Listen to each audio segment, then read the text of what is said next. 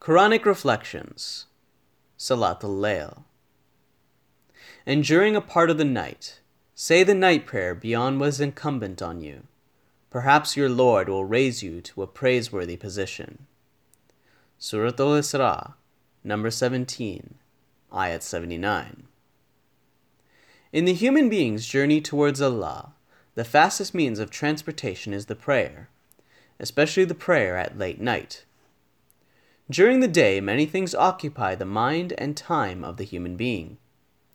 Amidst all these distractions, it is difficult to obtain the tranquility and peace of mind so necessary for spiritual elevation.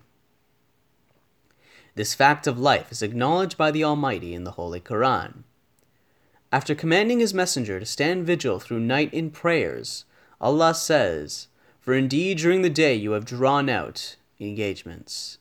Surah 73, Ayat 6. At night, when the world is quiet and still, when others are asleep and the demands of life cease for a while, the human being can acquire true closeness to God.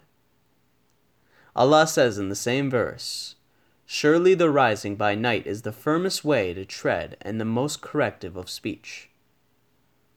The spiritual strength derived from the late night prayer transforms life.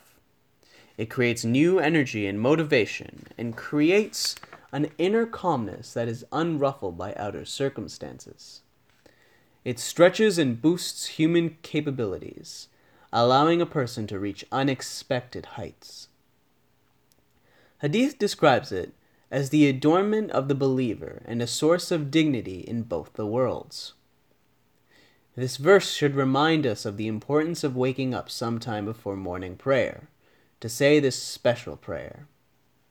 When saying the nafilah of the evening prayer, make a firm intention of waking up for Salatul Layl. Imam Sadiq says, whoever performs the nafilah of the evening prayer, and if he dies that night, he will be included amongst those who perform the prayers of witr in the last part of the night. Sunan an-Nabi, page 148. If there is not enough time for all 11 units of the prayer, at least recite 9 units, or 7, or 5, or the last 3, or even the last prayer of witr, which is a single unit and takes less than 2 minutes in its simplest form.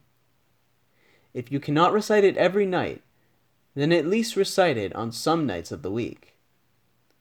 It is not something that can be overlooked for those who seek closeness to God and are striving to be better themselves. Imam Sadiq says, "The night prayer brightens one's face, the night prayer fragrances one's breathing, and the night prayer attracts sustenance."